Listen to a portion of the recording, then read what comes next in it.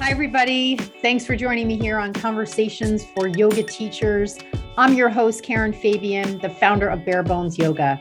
I am a yoga teacher with many years of experience, a certified personal trainer, and an entrepreneur. My mission is to show you how to get confident, speak clearly, feel authentic, grow your impact, earn your worth, and build a community. For years, I've been working with teachers in my signature program, the Yoga Anatomy Blueprint Learning Program, and I've seen so many teachers transform, and I can help you get there too. On the podcast, you'll hear anatomy lessons, stories from teachers, interviews with others in the field, and a dose of personal development. In addition to the podcast, don't forget to also follow me on Instagram and TikTok for daily videos on teaching topics. Thank you so much for taking the time to listen today. Let's get into today's episode.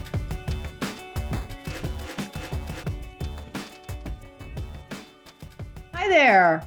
Welcome to Conversations for Yoga Teachers. My name is Karen Fabian, and I will be your host. This is episode 234. So I am recording this on March 30th, and this will go live on, oh my goodness, this will go live. I'm looking at the calendar on April, what is it? Let's see. Let's go to the calendar here. This will go live on April 3rd, 2023. So that's in a few days, but that means that we are at the end of quarter one. And I know, of course, talking about quarters is like super common in the financial world and in the corporate world. But I also think of it just energetically, chronologically, spiritually, emotionally. I think of it from the perspective of any goals that you set at the beginning of the year. Like, where are you these days? Like, where are things for you? I had actually done a little journaling in January, the first week of January. And one of the things I did was I wrote a couple of goals as if they were already done in my date book, because I still use an old school date book. And when I turned to this week in my date book, I saw some of the things that I wrote down. And I'm not 100% there. I'm close though. And so that was kind of nice to see. I always like to do, I don't know if you ever heard of the kind of the self-improvement technique of writing a letter to yourself. So you write a letter to yourself. I think we did this in teacher training one year. You write a letter to yourself from the perspective of the future you. And then you send it to yourself, or you give it to somebody else and they send it to you several months after you write it. And that way you get it in the mail, let's say 3 months after you wrote it, or whatever time frame you need or want as a check-in point. And then you see when you open the email, or I'm sorry, when you open the letter and you read the letter, am I close? And so you write it in the future tense. You know, I'm so happy that I got really on the right track with my health. And I'm so glad that I'm exercising every day. I'm so glad that I dropped so much of that stress by meditating daily. Like, you write out you living your goals and what that looks and feels like to you. And so you're sort of tricking your nervous system, tricking your mind, tricking your psyche into feeling like it's already happening. And then when you get the letter, it's either harsh reality and you haven't done anything, or it's a confirmation that you have been living according to your plan. And I am a big planner. I don't know about you. I'm a big planner, and I usually can pretty much stay on track. And you can too, even if you sort of feel like you're not a good planner. It really just takes the plan. Even the best manifestors in the world, that's really what they're doing. They're sort of hijacking their own mind, flooding it with thoughts of them experiencing what they want right now, so that when they do the work to get there, they've already been in that mental space. there's so much more I could say about this. I won't though, because I've done some episodes on manifestation recently. And so I don't want to reiterate a lot of what has already been covered. I would definitely go back the last handful of episodes with Jill and with Allison. Oh my God, so great. All about manifesting. At the end of the day, though, manifestation doesn't go anywhere if you don't have a plan of action. So it's really just one piece of it. So as this quarter comes to an end and as we head into April, there is nothing but possibility. So if you're feeling like you're off track, the good news is there's no pressure, right? There's only the pressure that you put on yourself. So you can just as easily remove that pressure or ignore that pressure and instead focus on some positive things. And what is it that you really want to have more of in your life? What's a way of being? What's a way of teaching? Could be a million different things. So I wanted to start out by talking about one of the things I posted on my Instagram, because it got a lot of traction and I found it curious that it did, because I'm always just curious as to what sparks people's interest. And it was a picture of me teaching at an event a few years back. And it was one of those things where a good friend of mine was having a wellness related event and she asked me to teach the yoga class part of the event. And I didn't know what to expect. It was not in a yoga studio. So already I was like a little bit thinking, where are they going to put us? You know? It ended up being in this beautiful space that had a beautiful space for yoga. And so while it wasn't a yoga studio, it had these beautiful windows. If you saw the picture on my Instagram, it just is such a great space. What happened though, when I showed up, was there were over 100 people. And typically in the studios I had been teaching in before COVID, the most was like 50 people. So this was easily 100 people, maybe more. And so I don't typically teach a class that size. And so when I walked in and I saw the people setting up, I thought, okay, so this is what energetically and just in the 3D I'm going to be working with here. And so I was able to just sort of immediately acknowledge that. And I don't want to say I don't ever, but I very rarely practice with the classes that I teach. And so that wasn't an issue for me. I mean, there would not have been space to put a mat down. In fact, I couldn't even move side to side. All I could do is pretty much stand in the center of the very front row and teach by just talking to them.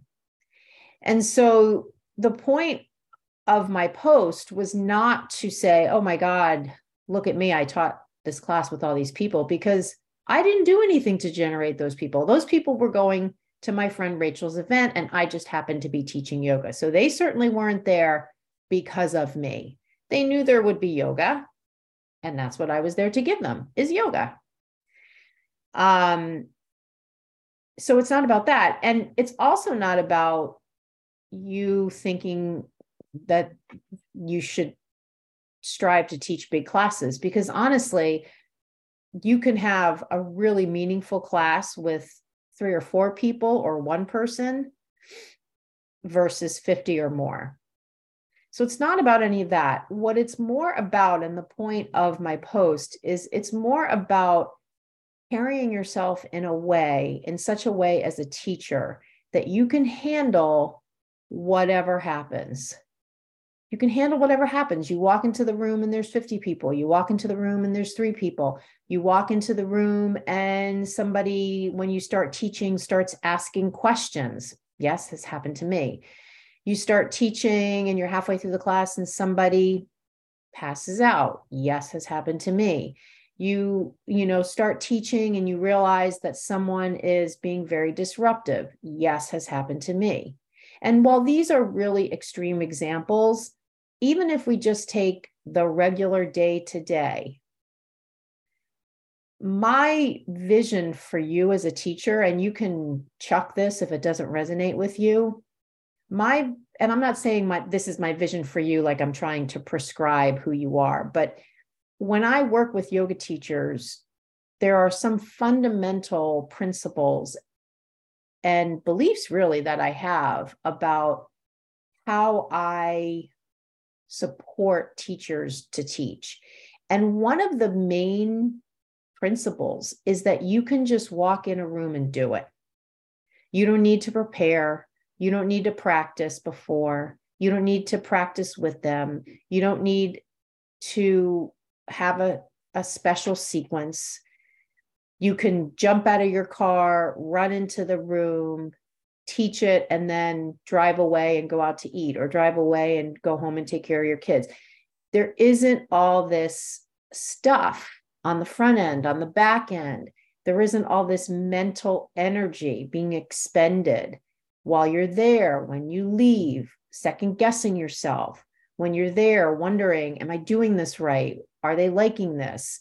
There isn't any afterwards running up to people. What'd you think? Like, that just isn't part of my vision for teachers that work with me. It's that it's a seamless integration with who you are, that there's very little distinction between you as you are and you when you're teaching.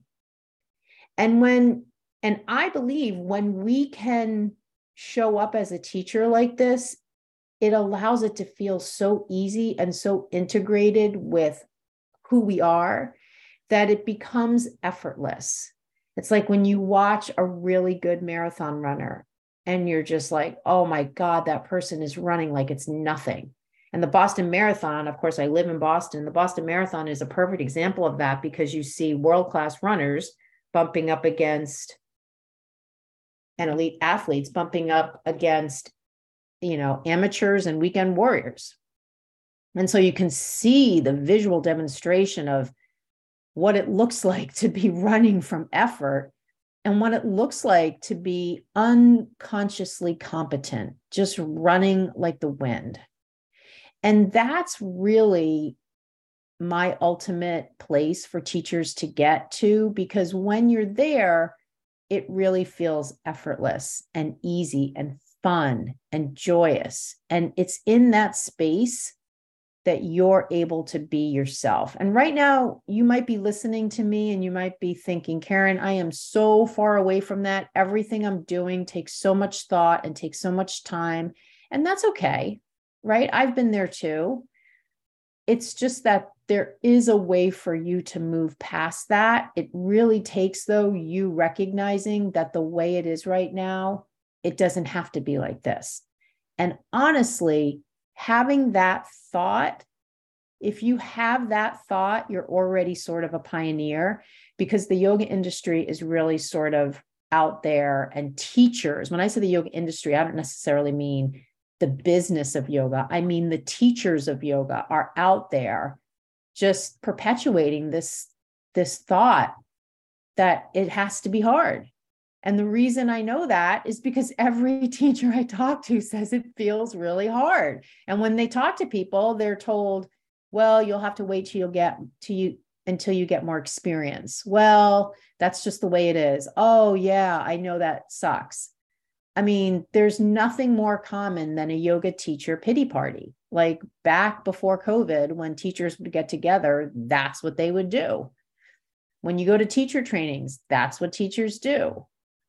It always amazed me whenever I would do anatomy at 200-hour teacher trainings, and the teachers would, in the trainings would all be sort of supporting each other from an emotional standpoint over the idea that the teacher training was so hard and so long and taking so much time out of their personal life. And I get that. And, on some level, teachers sign up for teacher training of their own choice. No one's forcing them to do it.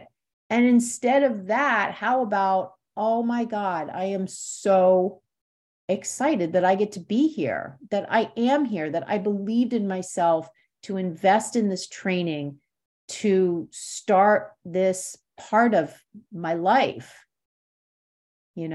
So, some of it maybe is neuroscience. Some of it is maybe just, I don't even want to say positive thinking, because it's not just Pollyanna like that, but it's just really, I think, a matter of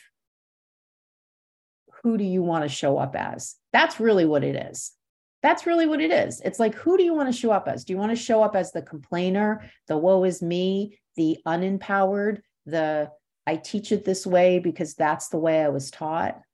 Or do you want to show up as the effortless teacher who moves about the space on their feet with ease, who interacts with students from a place of, I'm here to empower you, the student, not to tell you or prescribe to you what you should do? I mean, there's so much to it. So anyway, and believe me, I am not holding myself out as the standard. It's just that when I was going through my phone and I saw that picture the other day, it took me back to that moment of walking in the room and seeing all these people and thinking, okay, this is what we're dealing with. What can I call on inside me so that this is a great experience for them and so that I don't freak out? And, you know, I'm a product of my own teaching method. The momentum magic method that I've recently coined as my way of working with teachers, I'm a product of that. I've sort of self-taught myself this method and seen it work in me. And now I have the joy of working with teachers over the past several years inside my program using this method and seeing it work with them. So that's what I mean. Like, if you were to walk into a room right now and there were 100 people that you'd never met, would you put your mat down? Would you have a panic attack? Would you teach in a way where your voice was cracking, your heart was racing? Would you want to run out of the room? Would you do it and then go home and beat yourself up for the next 3 days that you didn't do it right? Like, all of these things are signs. They're signs. And sometimes when I talk to teachers on the phone, it's like the universe is giving them so many signs that they're off track. And they can say to me, I know I'm off track, but they're unwilling to do the next thing to get on the right track. And I get that too, because sometimes it takes time and money. And so it's really a matter of how much of a problem is it for you that you want to fix. And it's not even a matter of, are you willing to do the work? It's like, what stories are you telling yourself that's preventing you from fixing the problem? Because I know a lot of the stories are things like, oh, it'll get better. Oh, I can fix it myself. Oh, I can ask Chat GPT how to get over my teaching anxiety. I can ask Chat GPT how to cue for Warrior 2. You could. You could do that. I'm sure there's content on the internet. I mean, that's all Chat GPT is, right? You know that, right? It's basically just assimilating what's already out there. It's the fancier Google. So with that was one thing I wanted to share. And then the other thing I wanted to share from one of my recent reels was a tip for increasing your confidence when you teach. And it's a really simple to do tip. So I wanted to tell you in case you missed that reel. And it's a really simple one. It's basically use less words. If you want to increase your confidence, well, let me say it the opposite way. When teachers are nervous, they tend to talk too much, right? Like, they want to fill the space with words. They're sort of hesitant to let there be silence. There's a confusion around what to say. So when a teacher is confused about what to say, the tendency is to say way more than to say way less. So a sign of a nervous teacher, a confused teacher, an overwhelmed teacher is that they use too many words. And so what that does for the student is it confuses the student, or it makes it hard for them to know what you want them to do. So a good way to improve your confidence is to say less things for every pose. I usually say 3 to 4 actions per posture is fine. And you don't need to include the name of the pose. You don't need to include breath cues. So those are 3 action cues. Step your foot forward, drop your back heel, reach your arms up. That's it for Warrior 1. Take your feet wide, take your arms wide, lean to the side, hand on knee, arm up to the sky. That's it. That's triangle. So there's lots of levels of nuance. Like we can add some breath, we can add the name of the pose, we can add an anatomy-based cue at the end. The reason we can do that, though, is because we've been intentionally brief in our action cues. And the reason that allows us to be more confident is because we're giving them space because we're saying less. We're giving us space because we're saying less. We have a format now that we're using for our cueing, action cues, 3 or 4 tops. And because it's less words, it allows us to be more present, to breathe at a regular pace, right? When we're trying to say so much, it's like, we're running out of breath. We're trying to fit all these things in. We're trying to speak as fast as our brain is telling us all these things to say from that script we got in teacher training.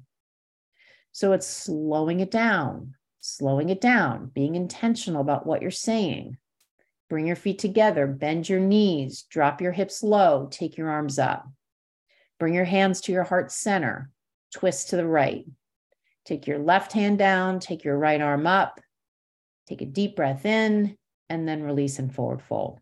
Like there's just what you need to do.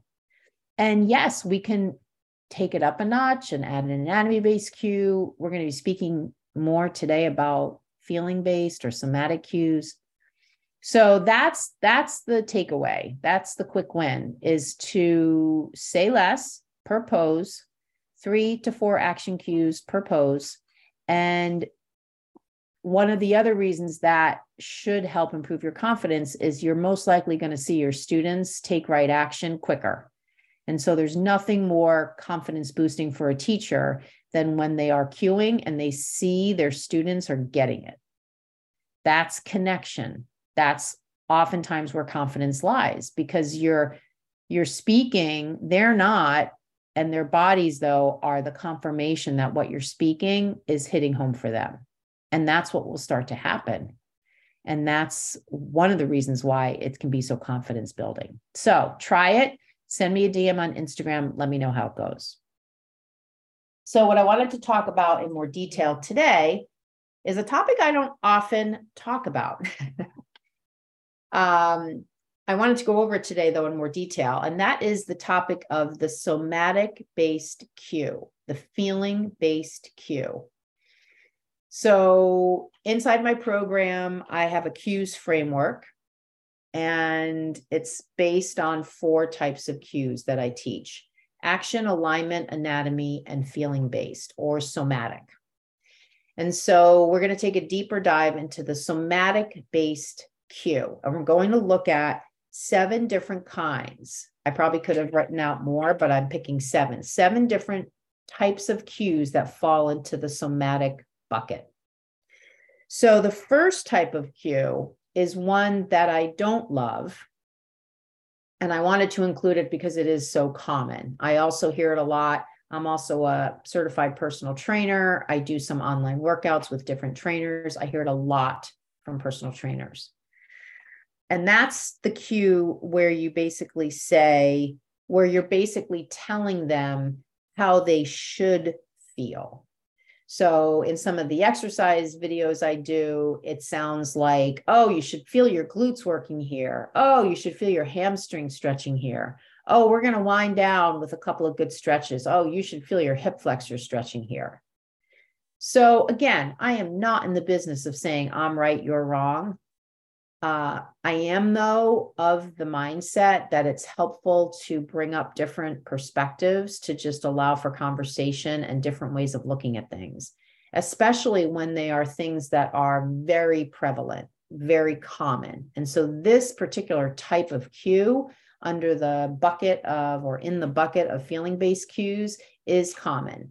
And so I don't know how it lands on you when you are taking a class and the teacher says in downward dog, oh, you should be feeling your hamstring stretch here. So when I hear I should do something, I must do something, I need to do something, all of those types of words imply you don't have a choice, right? You have to do it. And that's the last kind of languaging we really, for the most part, want to be using in yoga teaching. Like, we're about guiding people, not telling them exactly what to do. And it doesn't really allow for different bodies and different expressions of similar poses. And when, as a student, we hear you should feel, well, that implies that you should feel, meaning that if you don't feel, you're doing it wrong. And so that's also another place we don't want to send our students, because especially when it comes to feeling is very personalized. And so I think it's helpful to sort of shelve that cue. And instead, let's talk about some of the other types of cues that get into somatics. So one that I love to use and that I teach in my program is the inquiry question. So you've probably had a teacher do this. You're practicing, you're in half pigeon, and the teacher says, "What do you notice about your right hip here?"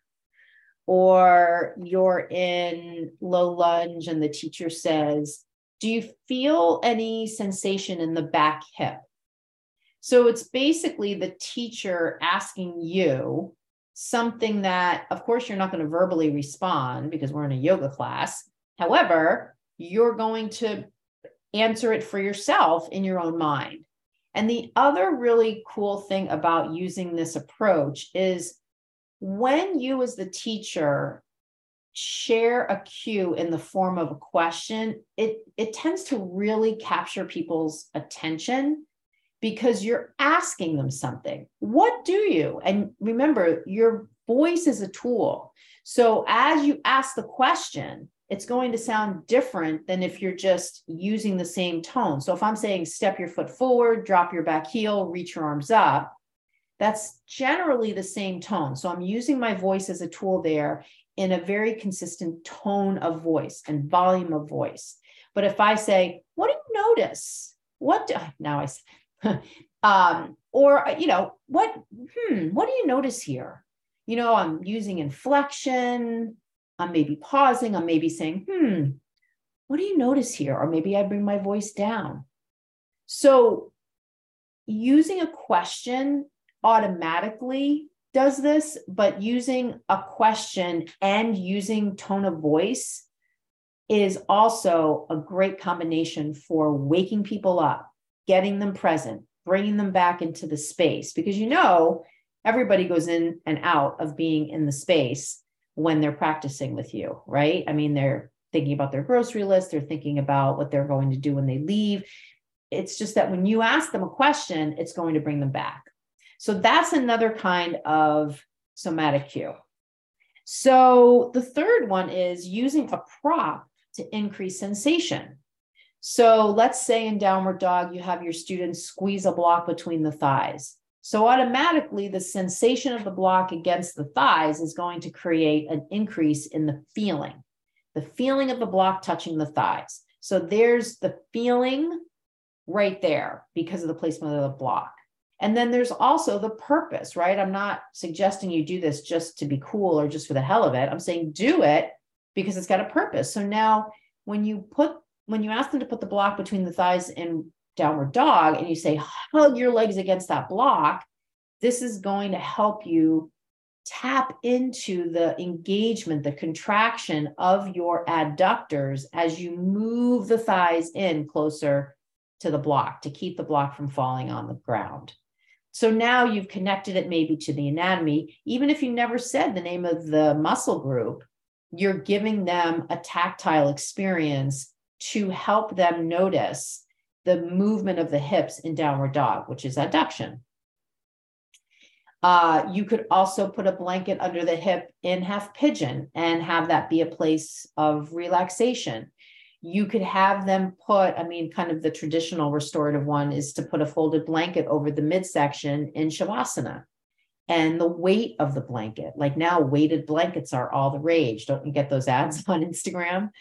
You could put blocks under the hands in down dog. You could put a block between the feet in wheel. So there's lots of different ways. And maybe the block between the feet is less somatic and it's more instructive because it has to do with keeping the feet straight because you don't want the glute max to create external rotation. So I'll maybe toss that one to the side. But if we're looking more at restorative poses, I think you get the idea that it's really meant to provide different sensation. Although I will say the block between the thighs and down dog is not for restorative purposes. It's more for muscular, highlighting a muscle that's in action or a muscle group that's in action during that pose. That might be hard for someone to tap into if they didn't have the block there. Or the block might be considered a stepping stone to them doing down dog without the block, and now recruiting their adductors into that posture when before they use the block, that whole area of their body was just sort of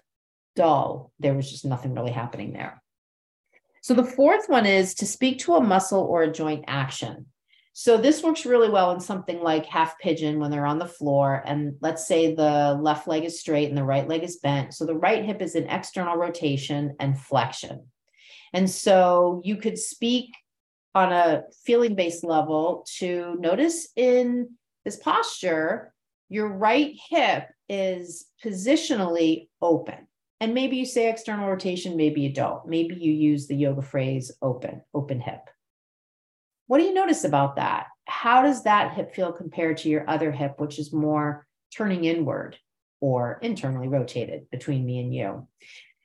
You could speak to, let's say, in standing, like a standing squat or even a low squat with both hips. So you have bilateral external rotation.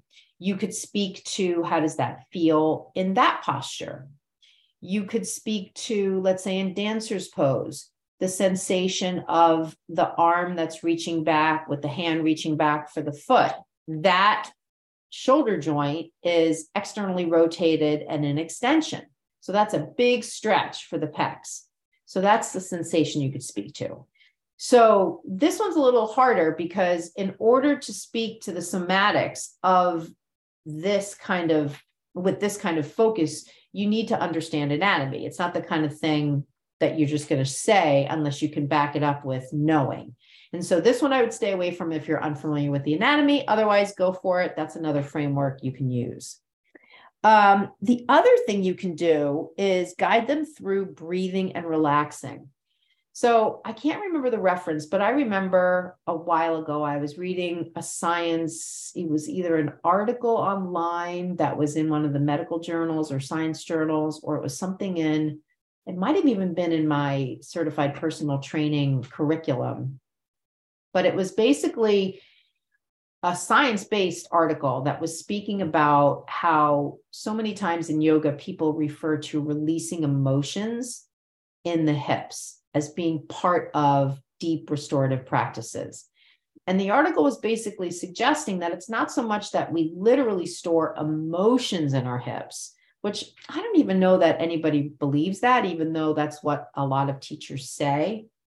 But anyway, I know there can be a lot of verbiage about holding trauma in the body, holding emotions in the body. And I think the hips tend to be a target that people refer to. And what this article was basically saying was it wasn't so much that literally emotions are held there, which I think if we really went down that rabbit hole, we would come to the agreement that they're not. What it was more saying is that on an emotional level, when we go into a yoga pose and we experience deep relaxation, it allows tension that we hold in certain parts of our bodies to be released. And when that tension releases, the student might interpret that as a release of the emotion, when actually it's really still at the level of the body and the tension is being released. And so, we can certainly, that's not to say, if you are going into your classes and saying, release the emotions held in your hips, that's necessarily bad or wrong. Again, I'm not here to, I'm not the yoga police. There are none. Do whatever you want. I think though, that if we really think about it, that might be a little bit misleading. I don't know if you have an expertise in trauma and that sort of thing, maybe we should get you on the podcast and I'd certainly be open to doing that. I am certainly not a trauma expert. I do know that on a belief level, there's a lot that we hold in our brain and in our mind. If you're out there making a distinction between brain and mind, obviously that's another rabbit hole. We could go down. I guess I'm just not thinking that the muscles at the level of muscle fibers and ADP and chemical exchange are holding emotions. So anyway, the point is with relaxation, and we know because we're experts in guiding people through relaxing and deep breathing, they will just at the level of their body, their parasympathetic nervous system will turn on. They'll decrease levels of cortisol, which is a stress hormone. They will, in general, be able to trigger the relaxation response. And so if we ask them in a particular pose to breathe deeply, to envision maybe a certain part of their body relaxing more and more, getting heavier and heavier. And if we blend this type of cue with a prop type cue, we can even have that as an additional piece that's giving them feedback. So this is where, you can get really creative in being a guide, and you can really give people just such a wonderful experience where they're able to offload so much. So the next one is kind of a simple one. It's to hold people longer in the pose. So this works well in things like frog and Hanumanasana and seated forward fold and seated straddle fold. It's just a good, not metric, it's just a good parameter to use to increase sensation, and especially if you're teaching a lot of fast-paced classes where that's like vinyasa or heated yoga or power yoga or even functional movement-based classes, we're moving at a pretty good clip. So if you hold people longer and use that earlier thing I suggested around saying less, you're going to give your people, and maybe add in some of the inquiry questions. Now we're sort of mixing and matching some of these techniques. You're going to really give your students an opportunity to feel their body. And so you can sort of choose, like maybe you go in with a framework one day and you say to yourself, I'm going to teach action cues and I'm going to hold them longer in every pose. I mean, in my program, I have so many cues frameworks I share with my teachers. And it's so much fun because it allows you to mix and match different approaches to how you're going to teach a particular class. And so it allows you to teach a really similar sequence from class to class where you're not changing the architecture of the sequence, you're changing your cues. And because you are doing it intentionally before you go into the studio, it's like all of a sudden you're creating a different experience for them, but it's easy for you because you don't have to change the architecture of the sequence. You can just go in with a different framework. And this is what I mean, back to what I said at the beginning. Like, you are a yoga teacher that has portable tools. You could stop on the street and gather 5 people together and throw down a quick 20-minute yoga class. You could go into a school. You could go into a church. You could go on vacation. You could walk down the beach. You just have that stuff ingrained in you. And so this kind of approach of using, holding them longer in a pose is another really good way to increase the feeling focus of a class. And then the last one is to use what I call contrary actions to open up the possibility for increased sensation. So think of this as the opposite of teaching an alignment-based class. So this would be the sort of thing where you sort of look for what might even seem like crazy things to ask your students to do as a way to allow them to feel their bodies in a different way. So this would be the class where you ask your students in Warrior 2 to take their forward bent knee a little bit inward and then a little bit outward and then center it. It would be the class where you ask your students in Down Dog to bend their arms instead of straighten their arms and move back and forth between bending the arms and straightening the arms. It would be the class where you ask your students to move from plank to low plank to up dog without ever pointing the toes. It would be the class where you ask them to do a yogi squat with their feet turned in and their hips internally rotated. I mean, the stuff that would probably make Iyengar teachers cringe, this is what I'm saying, because it's an opportunity to sort of play free and play free of a lot of the constraints that we often operate under that, for a lot of our students, this is the way their bodies want to move. And we're looking at them through the lens of alignment and thinking we have to constantly be correcting them. I did a really awesome 16 hours of training this past weekend with Jules Mitchell, and she has a specialty in the biomechanics of yoga. So we talked a lot about force vectors and the forces at work on bodies in poses. And this was part of what we talked about. And it really did open my eyes to how many more possibilities there are when we allow our students to kind of be in that messy space. And sometimes it's hard for us as yoga teachers because we go into teaching class thinking that there is a right way. And that can be a tough place to come from. I, being an alignment person, an anatomy person, and really a lover of all things anatomy, I tend to lean more in the direction of teaching from alignment, teaching from functional movement, looking at things from the perspective of, what muscles at work. But I also can go into these directions too. And I absolutely love that that's something, that we have as an option as well. So those are the 7 different types of approaches you can take when you are using a feeling-based cue. So number 1, tell them how they should feel. We don't want to do that, I don't think. Number 2, use an inquiry question. Number 3, use a prop. Number 4, speak to a muscle or joint action. Number 5, guide them through breathing and relaxing. Number 6, hold them longer in a pose. And number 7, use contrary actions to open up possibilities. So something that looks out of alignment. So before we wrap up, I just wanted to end this episode with a little bit of a revelation I had yesterday. It's so funny when I talk to teachers on the phone or on Zoom, I always learn so much about, their experiences and what's happening out there. And every teacher's experience is a little bit different. And at the same time, there's so much that's common. And that always sort of blows my mind. Doesn't matter where they live. For so many teachers, and you may be in the same boat, there are just common areas where teachers struggle. And those areas are super common. This particular scenario I know is out there and might be you.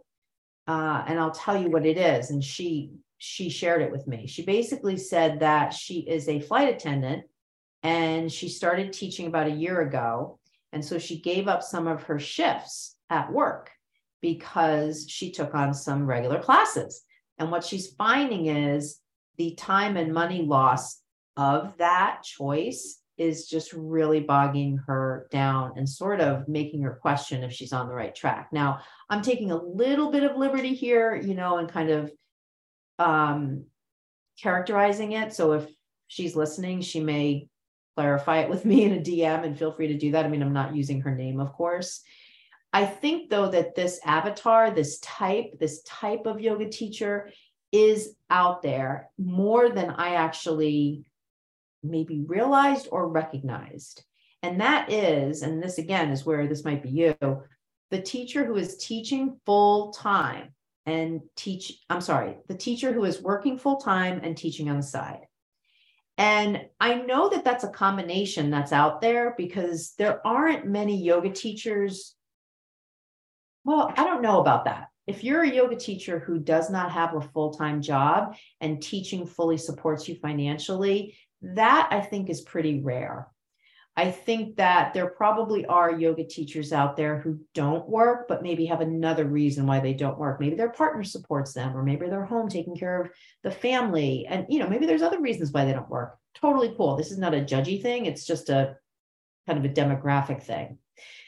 What I'm talking about now is the teacher who's teaching full-time, who's working full-time and teaching on the side. And the reason I'm focusing on this is exactly for the reason I brought up this one example, because if you, let's say, spend $3,000 on a teacher training and you take that $3,000 200-hour teacher training, and then you get out of that teacher training and you cut back on the hours that you're working so that you can take on some classes to teach, and then you find that the free time you had before you were teaching is now gone, and consumed with prepping for your classes, practicing yoga before you go in and teach the sequence, all the angst that happens before you teach, the going to teach the class, the coming home, the ruminating over, oh my God, how did I do? Oh my God, did they like it?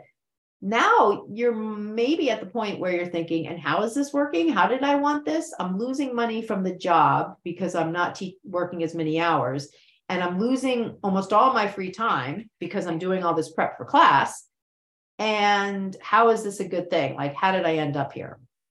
And this is like sort of what I call the best laid plan doesn't work out that way.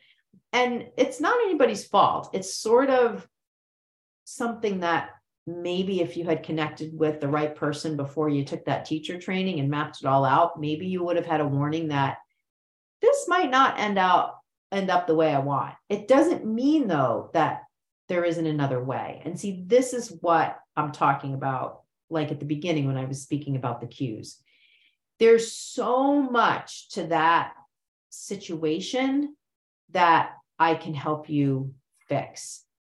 And it has a lot to do with the same things that I would teach somebody if they weren't working a full-time job, if they were working a part-time job, or if they weren't working at all.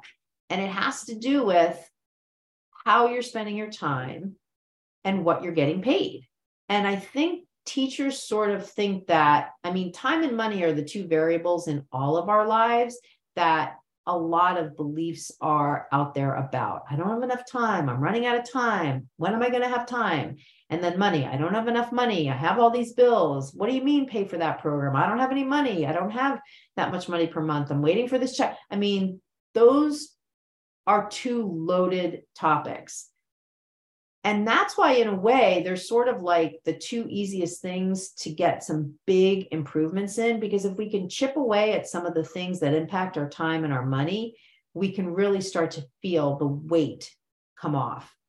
So if you are feeling, or let me phrase it this way, if you are someone who is working full time and teaching on the side, and you're spending a lot of time prepping, and you're spending a lot of time after class just kind of kicking your own butt that it didn't go better, and a lot of the free time that you used to have before you started teaching is now, poof, it's gone.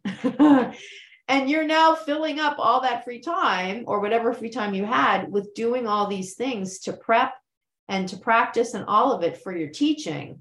And then you go in to teach your class and you're paid $40 after you drive there for 45 minutes, teach, do the check-in, do the class, do the sign out, go home. You know, that's not a winning scenario. That's not a winning combination. So if that's where you're at, just send me a DM on Instagram and just include the words easy way. Easy way. I want the easy way, not the hard way. And I'll give you some thoughts of how you can get there. You know, of course, there's only so much I can do in an email or a DM. So I'll give you some thoughts that I'll just give you some quick wins. And then for more, we'll hop on a phone call and I can share more and we can go from there. So with that, that is the end of this episode 234. I will see you in the next quarter of 2023 for next week's episode. So it's been so great spending time with you, and I hope to chat with you next week on the next episode of Conversations for Yoga Teachers. Namaste. Hi there. Thank you so much for listening to this latest episode. And thank you so much for being part of my community and for spending some time with me here on the show. I wanted to wrap up this episode with just a quick note. I have a brand new recorded workshop page, and I'm really excited to offer you an opportunity to watch recorded workshops whenever you want. I have the first installment of a workshop on the page on the website, and it is a short workshop all about how to give effective cues. And so all you need to do to watch this free workshop is go to my website, barebonesyoga.com, and you'll see the listing in the dropdown for recorded workshops. When you click that page, you'll see on that page the link to sign up to watch that recorded workshop. I'll be adding more workshops in the future to this page, and it's a way that you can access educational and growth information for teachers without having to make a workshop at a particular time. I love to get together with teachers live, both in person and of course online, which is where I'm doing most of my interaction with teachers right now. However, I appreciate that sometimes people can't make a workshop, or the time doesn't work for them, or they're in a different time zone. So I want you to know that this page can be a resource for you, so that as you're out there and you have questions about different things, or you have maybe a half an hour, 45 minutes that you want to devote to your continuing education as a teacher, you can just go to my website, pull up this recorded workshops page, and there will be resources there for you to take a look at.